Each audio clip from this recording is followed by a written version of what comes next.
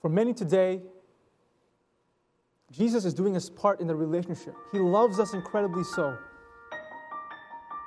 But on our end, we only claim to love him.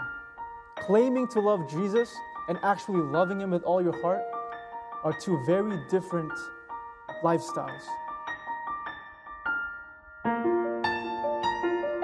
I'll ask you all to stand with me as we read this opening verse, Psalm 119. And we'll just read this one verse, and then I'll ask you to take your seats.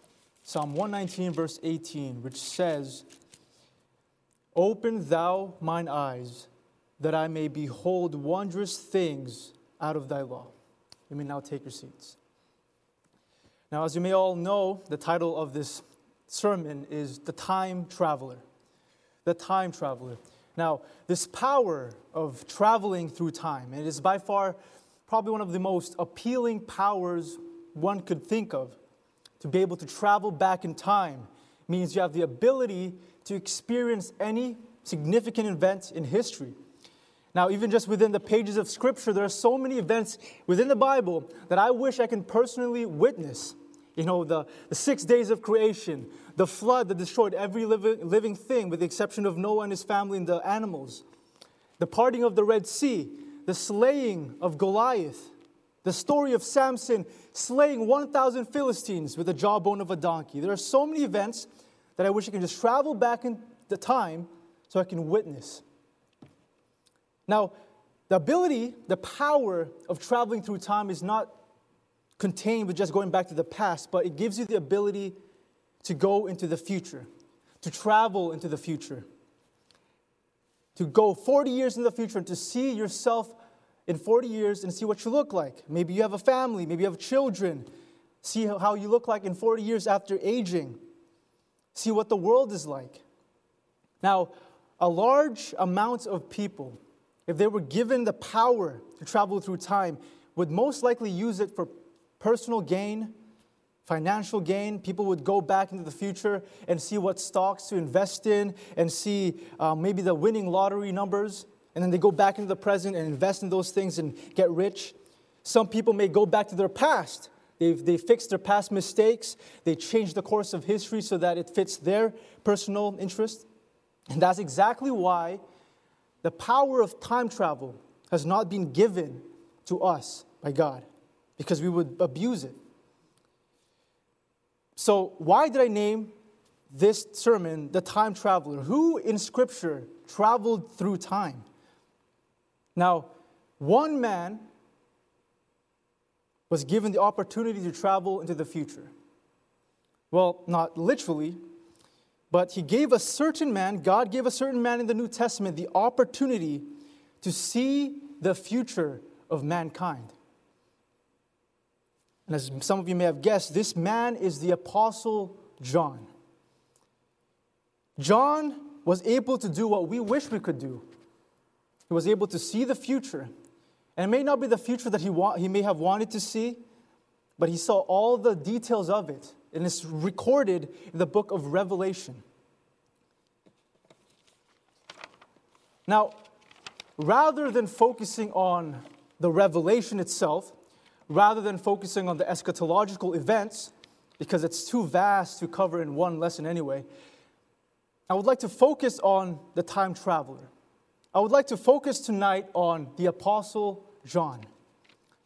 Now, I asked myself this: out of all the godly men at that time, and there were many, why was this special revelation given to a lowly man like the Apostle John?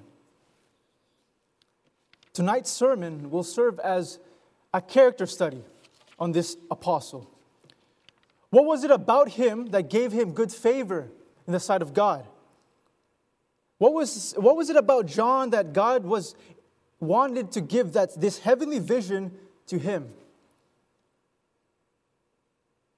Now, I believe that if we imitate the attributes, the defining attributes that John had, then I believe that our eyes too will be opened to behold wondrous things.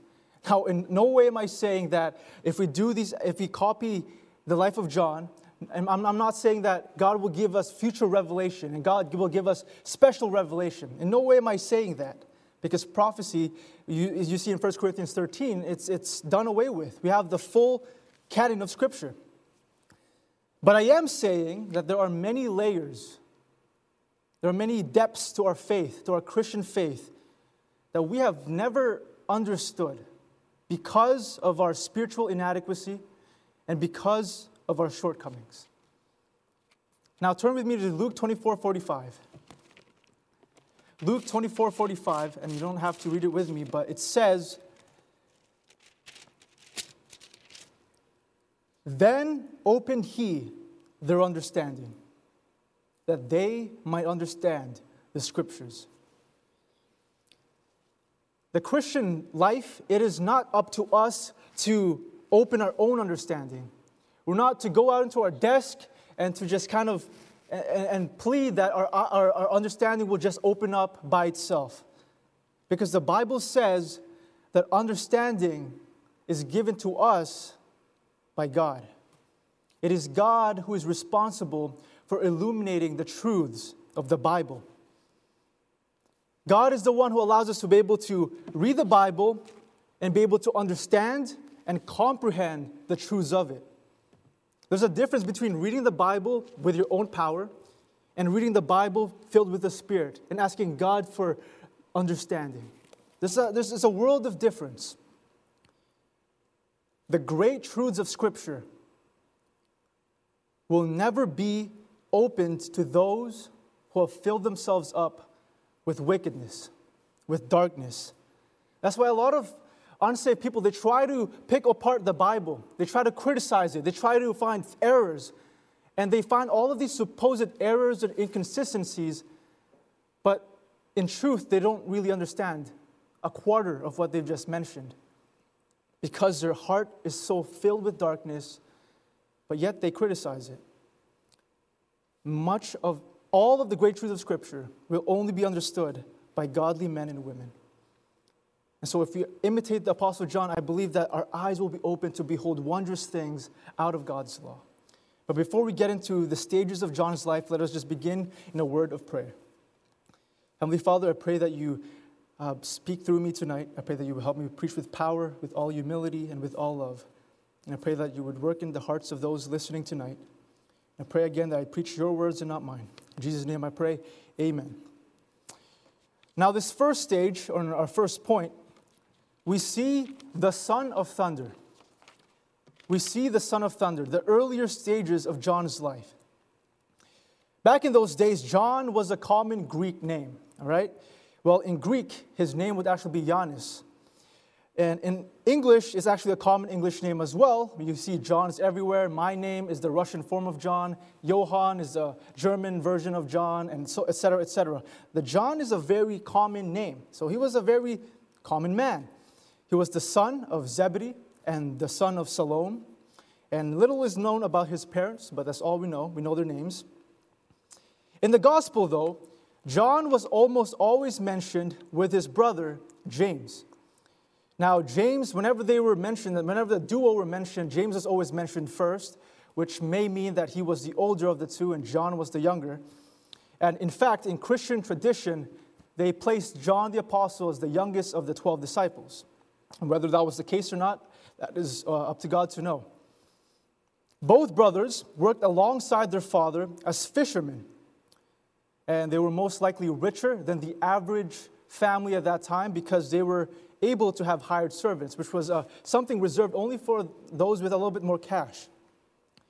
Now, the start of James and John's journey occurred one day when Jesus came by and called the brothers to follow him. And at this time, they were with their father. They were on their fishing boat. They were mending. They were repairing their nets. And Jesus came strolling by, and he called these two brothers to follow him. Now, just moments ago, Jesus had been in another shore, and he had called Peter and Andrew, also two brothers who were fishermen and who were partners with James and John. And now he was doing the same, and he was inviting James and John as well to follow him and become fishers of men. Now, you might just ignore or skim this fact, but at this first instance where they are introduced, we already see John display something very incredible. In Matthew 4:21-22, it says, "And going on from thence he saw other two brethren, James the son of Zebedee and John his brother, in a ship with Zebedee their father, mending their nets. And he called them, and they immediately left the ship and their father and followed him." Now, at this point in time, Jesus was only starting his earthly ministry. Maybe he was renowned in some smaller areas, but his reputation was definitely not well known at this time. He hasn't even performed his first miracle yet, which was the turning of water into wine at the feast in Cana. But even though Jesus' reputation was obscure and not really well known yet, for some reason, James and John, they both responded to Jesus, immediately left what they were doing, and followed after him. Now, I'm very sure that the testimony of Peter and Andrew played a big part in their decision. Now, they were partners. Peter and Andrew and James and John were partners. They were both fishermen. And Peter and Andrew, they just witnessed something incredible. They had a whole day that they were out fishing. They had nothing to show for it. And then Jesus told them to do a certain instruction. And then lo and behold, they had an incredible draft of fish. And I'm sure that Peter and Andrew told this to James and John, and this excited the brothers. Excited enough that they left everything. They left their family, they left their occupation, they left all of their present attachments to follow Jesus. They left immediately, and they were excited to see where this road would take them, where this path would take them. Now, these brothers I take them as the type who have had the mentality of do now, think later. I can imagine that James and John, they didn't really think of where Jesus will take them, but they just decided to forsake everything, do now, think later. And they immediately obeyed Jesus. Now, this zeal, this enthusiasm that they showed in this one instance would actually become a defining attribute for these two brothers. The reason why this stage was called the Son of Thunder is because Jesus himself gave these two brothers the nickname or the surname of Boanerges, meaning the sons of thunder. Now, that doesn't mean that they were the sons of Zeus or anything like that.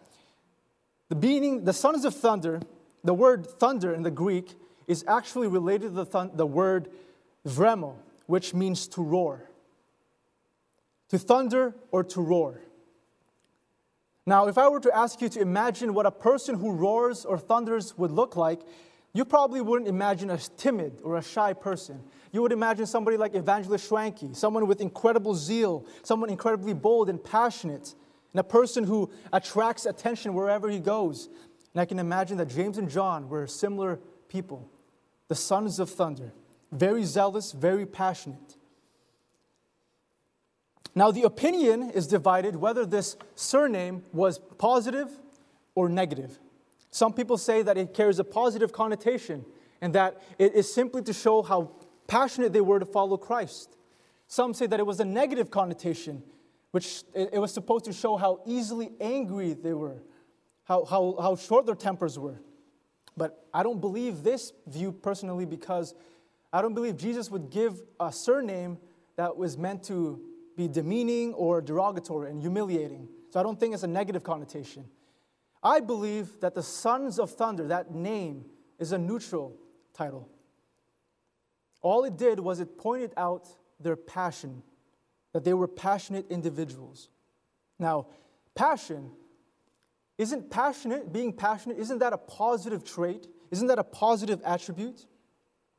Well, not always. The act of being passionate for something is neutral. You can be passionate about sinful things, or you can be passionate about godly things. Being passionate isn't necessarily positive or negative. It depends on what you're passionate about. Earlier in John's life, when he had this nickname, the surname of Son of Thunder, there were many instances in which John wrongly misplaced his passion. In Mark 10, if you can turn with me there to Mark 10, verses 35 to 45. We're not going to read the entire thing.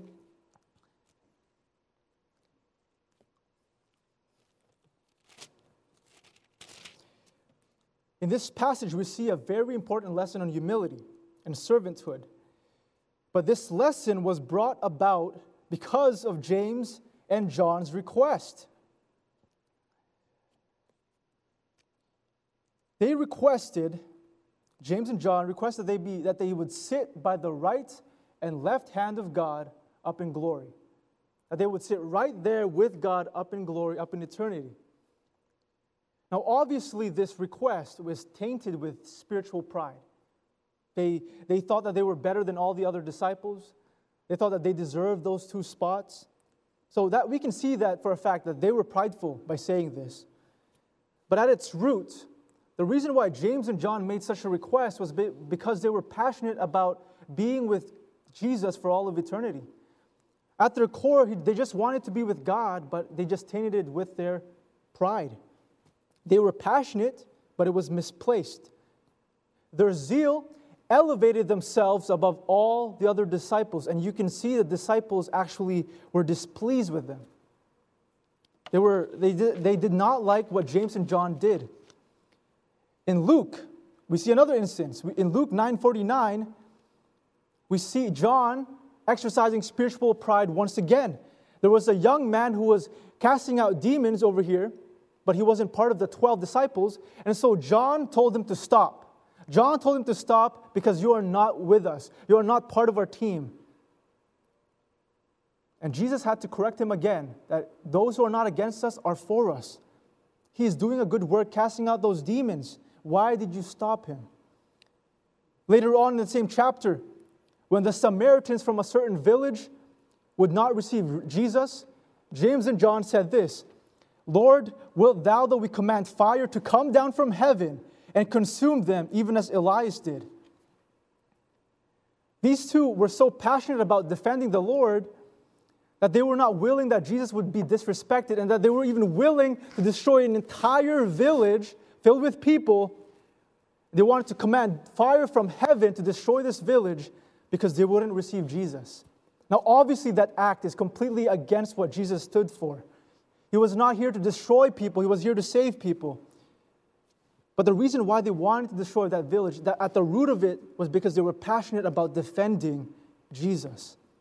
It wasn't done properly. This passion was misplaced. But you could see that there was passion within these 2 brothers. All that was needed was for this passion to be refined. The Sons of Thunder was a fitting nickname because they were truly passionate for what they did. They often spoke their mind, but they often also misused their passion. But we see later on in his life that this passion, once it is refined, once God gets a hold of it, this passion will be used to build up other individuals. You know, the thunder, we think of it as something terrifying. It is at once terrifying. There's a lot of people who are terrified of thunder. My mom is one of them. But that same thunder that terrifies people is also the same thunder that purifies the air and fertilizes the soil. What is something that is at first very intimidating, once you look into it more, it has more benefits to it. Because every single thing has a benefit, some pros and cons to it. Passion, like thunder, has the benefits and disadvantages. And in the beginning of John's life, he was more so leaning more towards the disadvantages of having passion. But as he spent more time with God, his passion became more and more refined. Though he messed up and was very impulsive with his passion, it was very clear to all the other disciples that he was loyal, that he was faithful to Christ. But you know, if he had continued in such a destructive manner, willing to eliminate people to defend Christ, I don't believe he would have been the one to receive the revelatory vision. I don't think he would have been one of the disciples. He would have been kicked out if he was destroyed a Samaritan village. But John's passion defined his future ministry.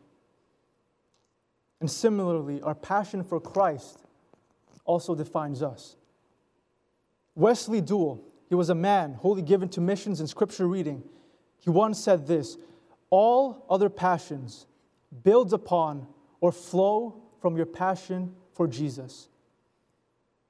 A passion for souls grows out of a passion for Christ. A passion for missions builds upon a passion for Christ. The most crucial danger to a Christian, whatever his role, is to lack a passion for Christ. The most direct route to personal renewal and new effectiveness is a new, all-consuming passion for Jesus. And John the Apostle, he did not lack in this area.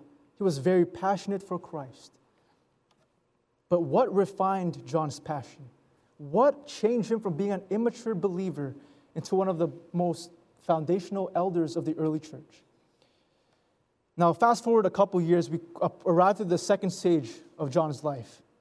To the beloved apostle. I think it's one of his more famously known nicknames, is the beloved apostle. Now, I'll read 3 verses here, and just listen to the repeated key phrase. Listen to the phrase that I repeat all 3 times in all 3 verses. In John 13:23, it says, "Now there was leaning on Jesus' bosom one of his disciples whom Jesus loved." In John 19:25-27, it says, "Now there stood by the cross of Jesus his mother, and his mother's sister, Mary, the wife of Cleophas, and Mary Magdalene. When Jesus therefore saw his mother and the disciple standing by, whom he loved, he saith unto his mother, Woman, behold thy son. Then saith he to the disciple, Behold thy mother. And from that hour the disciple took her unto his own home." And lastly, in John 21:20, "Then Peter, turning about, seeth the disciple whom Jesus loved, following, which he also leaned on his breast at supper, and said, Lord, which is he that betrayeth thee?" Now, in those 3 references, what was the key phrase? The key phrase was the disciple whom Jesus loved. Jesus, no doubt, loved all the disciples. He loves all of us too. He loves all of his children. But it is interesting to note that only with John follows the phrase, the disciple whom Jesus loved. Now, why is that? Did Jesus have favoritism? Now, in Scripture, it was no secret that John was special and very dear to Jesus. Along with Peter and along with his brother James, John made up the inner circle of the disciples. Within the 12, there were 3 individuals that God was around with more than all the others, than all the rest. This inner circle, they witnessed the transfiguration of Christ, and God asked them to accompany him in the garden before his crucifixion, the night before his crucifixion. This was an inner circle of John, Peter, and James, and he was part of that. But not only was John special to Jesus, Jesus was incredibly special to John. From those verses that I read above, first of all, we see John leaning on Jesus' bosom, leaning on his chest while they were having supper. Now, this act of leaning upon someone's chest is a very special form of endearment. I don't just lean on someone's chest every day. I only do that with 2 people, my mom and my dad. That is the only 2 people in the world that I lean on their chest. It is a very special form of endearment. And John was doing that with Jesus, and Jesus allowed him to do so. They had a very special relationship. Not only that, we see John standing at the foot of the cross. He was beside Jesus while he was being crucified. All of the other disciples have already fled. All of the other disciples have already taken to flight and have hidden. Others may be watching from afar, from a distance. But who was there at the foot of the cross? It was John. John was there with all the women, with Jesus' mother Mary. He was right there with Jesus in his hour. Not only that, John promised to take care of Mary for the rest of his life, and he did so. The disciple took her unto his own home. She took care of Jesus' mother. As well, when it came to looking and entering into Jesus' empty tomb, the first disciple to enter into the empty tomb of Christ was none other than John. He was the last to leave the cross, but he was the first to enter Jesus' empty tomb, beating Peter. Now you might ask, why did they have such a close relationship with one another? Was this favoritism? Simply this: the reason why John and Jesus had such a special relationship is because it was mutual. It was mutual. Jesus loved John, that's obvious, but John reciprocated that love back to Jesus. For many today, Jesus is doing his part in the relationship. He loves us incredibly so.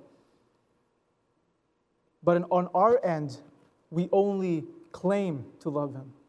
Claiming to love Jesus and actually loving him with all your heart are two very different lifestyles. John was the latter. He truly loved God with all his heart and he lived like it. But many Christians today only claim that we love God with all our power.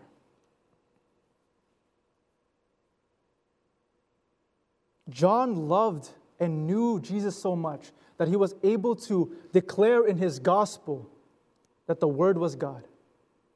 He has such a special relationship with Jesus that he knew for 100% fact that Jesus, the Savior that he served with all along those years, was the God Jehovah himself. And he declared that openly in the first chapter of his book. He wanted to get that across, that the Word was God, that Jesus was God. That is how much he loved and knew Christ. Now, a one-sided relationship can never prosper. In earthly relationships, it can never prosper. In dating, if only one person is exerting any effort, eventually that person who was exerting all the effort will get tired and move on to somebody who actually cares.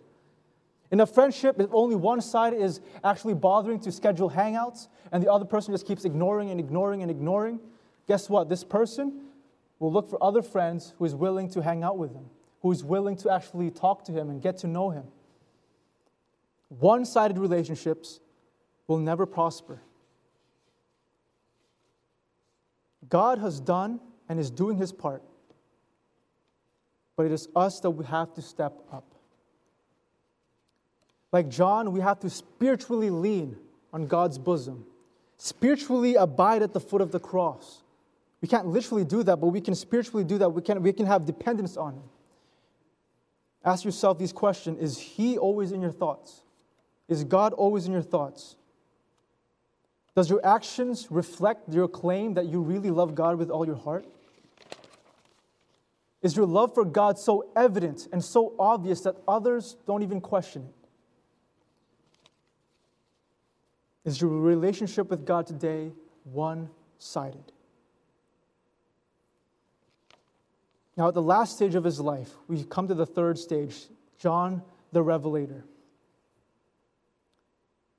We come to an aged John, quite a few years past, and we have a very old John at this point.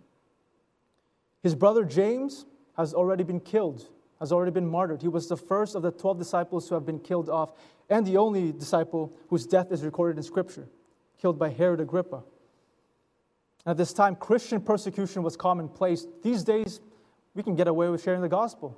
We'll get made fun of from time to time, but that's really nothing. Back then, you shared the gospel. Next thing you know, you're in a vat of boiling oil. Next thing you know, you're going to be crucified upside down like Peter, or traditions say so at least. They will kill you in the most vile ways back then for sharing the gospel. In fact, during the writing of Revelation, John himself was exiled to the Isle of Patmos. Why? Because he was preaching the gospel. That was his crime. Traditions say that he was even placed in a cauldron of boiling oil. Obviously, that's not in Scripture. We can't say that for sure. But we don't know. We can never find that out for sure. But God knows. But what we do know about John is that after all these years, after all of the persecution that has passed by, John stayed faithful. Not once did he fall away from the faith. In fact, his faith just grew stronger and stronger. In Galatians 2:9, it says, "And when James, Cephas, which was Simon Peter, and John, who seemed to be pillars. Who seemed to be pillars. Now, everyone knows that Jesus is the chief cornerstone of the church. But at this time, Peter, James, and John were the pillars of it, were the foundational pieces of the early church. Now, it's no surprise that the ones who spent the most time with Christ also became the spiritual leaders. It's no surprise. But John continued to water the faith of all the believers back then through his 3 epistles, 1st, 2nd, and 3rd John. Now, when we think of New Testament figures, we think of Peter and we think of Paul. Peter was the chief elder. He was the elder in Jerusalem. And Paul obviously was the mouthpiece of the gospel, mouthpiece for the Gentiles. Not often do we think about John. Though his ministry was more quiet and more subdued, does not lessen the fact that it was impactful for the early believers. John was given the opportunity to see the end times of humanity. It's recorded in the Revelation if you want to read it. He was able to see things that are completely out of this world, that is completely beyond our mind. He was able to see the throne in heaven and everything worshiping God. He sees the entire tribulation period and he experiences how great God's wrath is. He sees heaven open. He sees the King of Kings. He saw all the hosts and angels of heaven that we can't even imagine the number of. He sees Satan, our greatest enemy, being cast into the lake of fire. He sees the new heaven and the new earth, things that we can only theorize about and picture what they look like. He even sees the heavenly city. He sees all of these things through this heavenly vision. And that is just a small portion of what John saw. Now think about it. If all these things, incredible things, was given to a man who was not trustworthy, who was not faithful, who would believe him? If a man who received it was untrustworthy, every other Christian at that time would have accused him of dreaming, would have accused him of hallucination, would have accused him of being drunk. The only reason why Revelation was so widely accepted, and ended in the canonization of Scripture, was included in our Bible today, is because it came from a faithful man like John. John's word, everybody knew that John was a trustworthy fellow.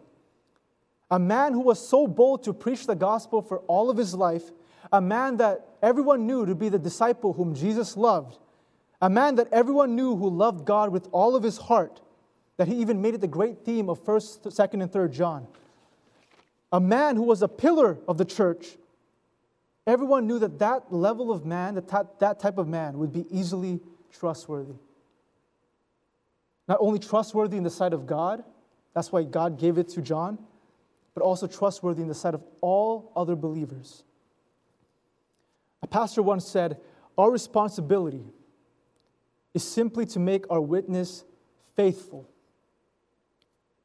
It is God's responsibility alone to make it effective." Too many times we focus on trying to improve our techniques on how to do this or how to do that, increase our knowledge, increase our strength, increase our technique, or whatever else. We're trying to do it in our own power. But all God is asking us to do is to be faithful, and He will use our faithfulness and effect something great out of that. You don't have to stand out and become the most influential Christian of your generation to be commended by God. A pastor doesn't need to have a church with over 1,000 members to be approved in the sight of God. A soul winner doesn't need to lead hundreds and hundreds of people to Christ to gain the approval of God.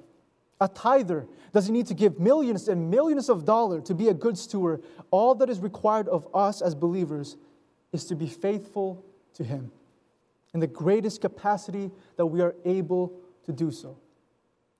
The last verse I'll ask you to look at tonight is 1 Corinthians 4:2. 1 Corinthians 4:2. It's a very short verse. Many have already committed to memory. 1 Corinthians 4:2 says this: "Moreover, it is required in stewards that a man be found faithful." It is required that a man be found faithful. A pastor that serves for years but only has 30 members in his church will still have God's approval. Why? As long as he is faithful. A soul winner, though he may never personally lead a person to Christ in all of his life, if he was a faithful soul winner, God will still love him and bless him and have his approval. A tither who can give only a meager amount of money, as long as he's being faithful in giving, God will bless him and God will approve of him.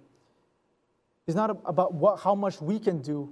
It's about the fact that we will do whatever we can faithfully. John may have not stood out as much as Peter or Paul or John the Baptist, and especially not as much as Jesus Christ. But because of his faithfulness throughout all those years, God blessed him with an incredible revelation. Now, I'm going to come to a landing here. There are many aspects of Scripture that will never be fully understood, and some are very difficult to understand. There are whole books in the Bible that just completely rattle our brain. There are biblical principles, biblical doctrines that just we can't fully comprehend it, like the Trinity, like the sovereignty and the free will of man. There are just some things that we just can't wrap our mind around. They will definitely not be understood by the wicked, by the backslidden, by the unsaved. Our eyes, like John, needs to be opened by God alone and by God Himself, so that we can behold wondrous things out of His law. John was a man full of boldness, full of passion, so much so that he was given the surname of the Son of Thunder. His zeal to follow Jesus was unbridled at first, but once refined by God, this incredible passion to know the Lord resulted in him having a special relationship with Christ, becoming the disciple whom Jesus loved. And even after the ascension of his Savior, John continued to be faithful, becoming a foundational pillar of the early church, teaching and watering the faith of the early believers through his epistles. And guess what? He continued to faithfully preach until he was finally exiled to the Isle of Patmos, where he would receive the divine revelation from God. So what is the takeaway, you might be asking? What is the takeaway from tonight's sermon? How are we to relate John's life to our own? The answer is in 3 attributes that we desperately need today. We need passion, we need love, and we need faithfulness. If you want your eyes to behold wondrous things out of the Word of God, spiritual things like John saw the revelatory vision, then be passionate in following Jesus. Love Him and everything righteous with all of your being. And be faithful in every little thing that you do. Dedicate it all to the Lord. Passion, love, and faithfulness. John had those 3 things and more, and God revealed to him a heavenly vision. And I believe that if we show passion for Christ, a love for Him, and faithfulness to Him, I believe that He will open our eyes and allow us to behold wondrous things that we have never seen before in Scripture, and allow us to take another step in a Christian walk. I don't know about you, but I hate being in the same level all the time and just being in the same mediocre state that I'm in. I want to grow closer and closer to Christ. And I will never achieve that if many of these things are still hidden in my eyes. I need to be passionate, loving, and faithful to Him. If you have those 3 attributes, God will not withhold the wondrous truths of Scripture from you. Now, let's close in a word of prayer. Heavenly Father, I thank you, Lord, for this message that you have given me. I pray, Lord, that you would help us to be passionate in serving you, loving you with all of our spirit, with all of our soul, and all of our body. And I pray, Lord, that you would help us to be faithful, incredibly faithful to you in every little thing. And I pray, Lord, that you would open our eyes, allow us to behold wondrous things from your law. I pray, Lord, that we would just help us to dedicate and always conform to your image and not to conform to the image that the world wants us to have.